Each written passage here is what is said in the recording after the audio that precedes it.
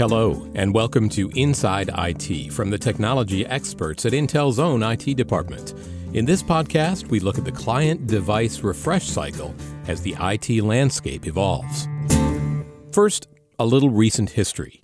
In the mid-1990s, the only client devices in use at Intel, or anywhere else for that matter, were PCs. Managing the lifecycle of those devices meant buying lower-cost, minimally equipped PCs and supporting them over a 4-year depreciation cycle. Then, 5 years ago, Intel IT published an article, PCs as Strategic Assets. John Mavi is the PC fleet manager at Intel IT.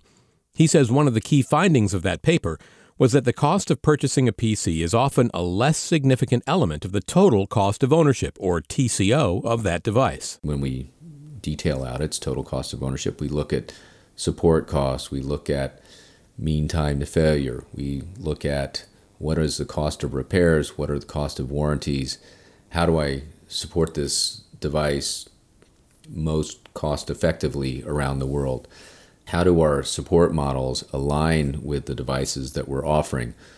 All of those aspects have a significant impact on supporting a PC and the costs that are associated with that. Analysis of these data points help to determine what is still a key factor in managing Intel's fleet of PCs: refresh rate, how frequently a device needs to be replaced. We have developed a number of cost models that have a number of different curves to them, but we do find that as you look at cost, there is an optimal time to replace a PC.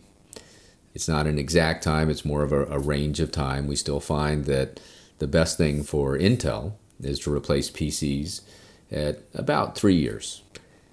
We replace PCs for different segments at different times based upon total cost of ownership, use cases, technology refreshes that are not related to the hardware, that may be software technology refreshes. Since that paper was published 5 years ago, there has been an explosion of device types used in the enterprise, from touchscreen tablets to ultrabooks.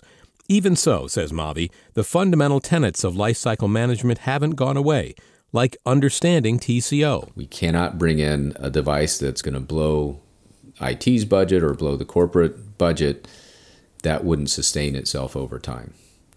We treat all of the devices that IT buys as strategic assets, and we can manage them so that they're extremely cost-effective solution and extremely safe, at least from a security threat type of capability. While the proliferation of devices has led to a greater employee choice and greater productivity, Mavi says it's important to simplify the hardware and software ecosystem. We don't want to offer 500 different models that meet 500 different use cases. We do tend to try to find devices that will meet multiple use cases. So we have a relatively select set of devices that offer pretty much all of the capabilities that employees and departments and business groups are looking for on the devices, even with the new devices that support touch and other capabilities. To simplify the choices offered, Mavi says IT focuses on a few key capabilities, like longer battery life, thinner, lighter designs, and touch capabilities. Those three elements are driving what we offer as a choice.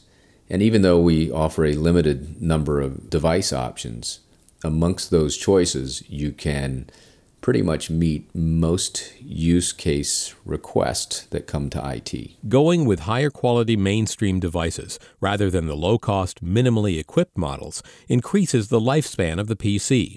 Mavi says that has a couple of positive effects. One is that you're not going to be prematurely replacing the PC and writing off the cost of the asset.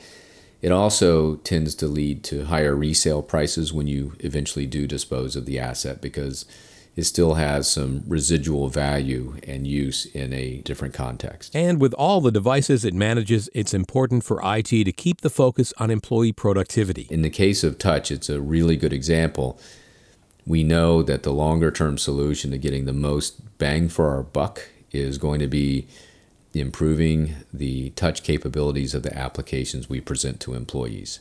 And that's an effort that is ongoing and underway and is a major focus point for IT. The reason Mavi emphasizes touch devices is because they play such a key role in the Intel fleet. 93% of the devices that we're deploying today are touch-enabled. And we expect that number to gradually creep towards 100%. Mavi says that Intel IT's experience with a huge fleet of client devices for a worldwide workforce over many decades has given the organization some key insight into how to manage those devices. Managing towards the bottom line with the total cost of ownership model and delivering solutions that enhance employee productivity and satisfaction are not mutually exclusive. The bottom line is that in spite of all the advances in devices over a relatively short period of time, the refresh cycle is still relevant to managing the fleet of devices at Intel. The fundamental tenets of total cost of ownership and managing the cost of the device over time,